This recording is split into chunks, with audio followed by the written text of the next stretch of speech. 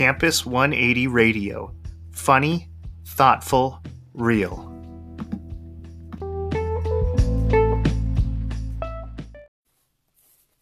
Hi everyone, it's Marlise here.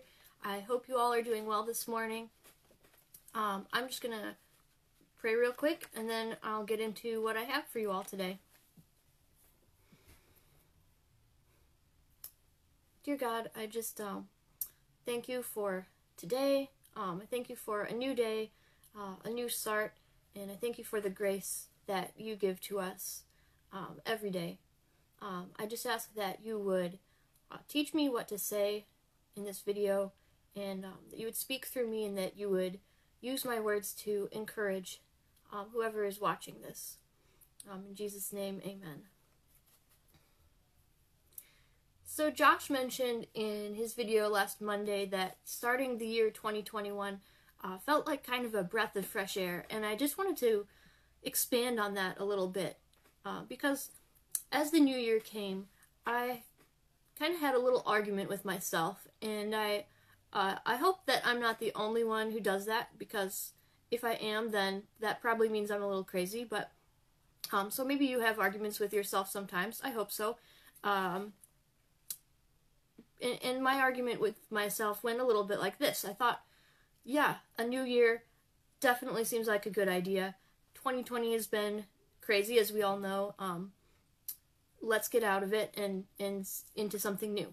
And then I thought, well, it's kind of dumb to just think that turning a page over in the calendar is going to really change anything. It's not going to really make a difference in all the problems the world is facing. I think we're overestimating the power of a new year here. And then I thought again, even if things don't all magically change right away, it still feels like a fresh start, and maybe that is a gift from God. I remembered something that C.S. Lewis, who is one of my favorite authors, I think he had a real gift of wisdom. I remembered something that he wrote, and I'm going to read it. I'm going to paraphrase it just a little bit so that it makes more sense without the whole context, but it goes basically like this. Since people need change, God has made change pleasurable to them, just as he has made eating pleasurable. But since he does not wish them to make change, any more than eating, an end in itself, he has balanced the love of change in them by a love of permanence. He has contrived to gratify both tastes together in the very world he has made, by that union of change and permanence which we call rhythm. He gives them the seasons, each season different, yet every year the same, so that spring is always felt as a novelty, yet always as the recurrence of an immemorial theme. He gives them in his church a spiritual year.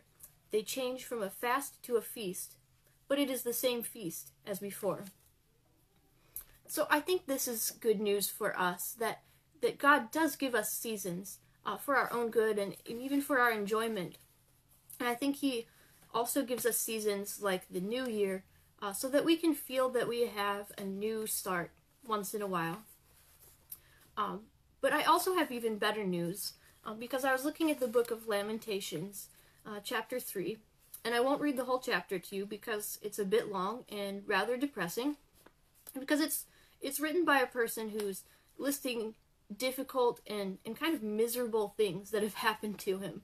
And if you do look through it, there's even a few phrases that might remind you of some of the events of 2020. Like verse 2, he talks about having to walk in darkness rather than light, and I think that's a little relatable for us. It's definitely been, kind of a dark time, and at least a confusing time.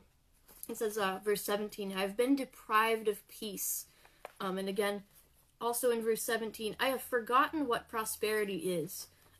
Or another version puts it, I have forgotten happiness. And maybe that's a little extreme, but it definitely feels like by now we might have forgotten what normal is. So some of those phrases in the earlier part of the chapter do kind of remind me of some of the things we've been through in the past year. But in verse 21, he writes, Yet this I call to mind, and therefore I have hope. Because of the Lord's great love, we are not consumed, for his compassions never fail. They are new every morning. Great is your faithfulness. So we don't even have to wait for a whole new year to get a new start, which is good because we're only 7 days into 2021, and it's already gotten quite crazy. But the Bible says that God's compassion and mercy are new every morning. So however we feel we might have messed up, we can start over with God anytime, and we can consider each new day a fresh start. So I encourage you to appreciate the new year as God's gift, and to know that each day is a new start for us. I hope that today is a wonderful new day for you. That's all I have. So have a nice day. Goodbye.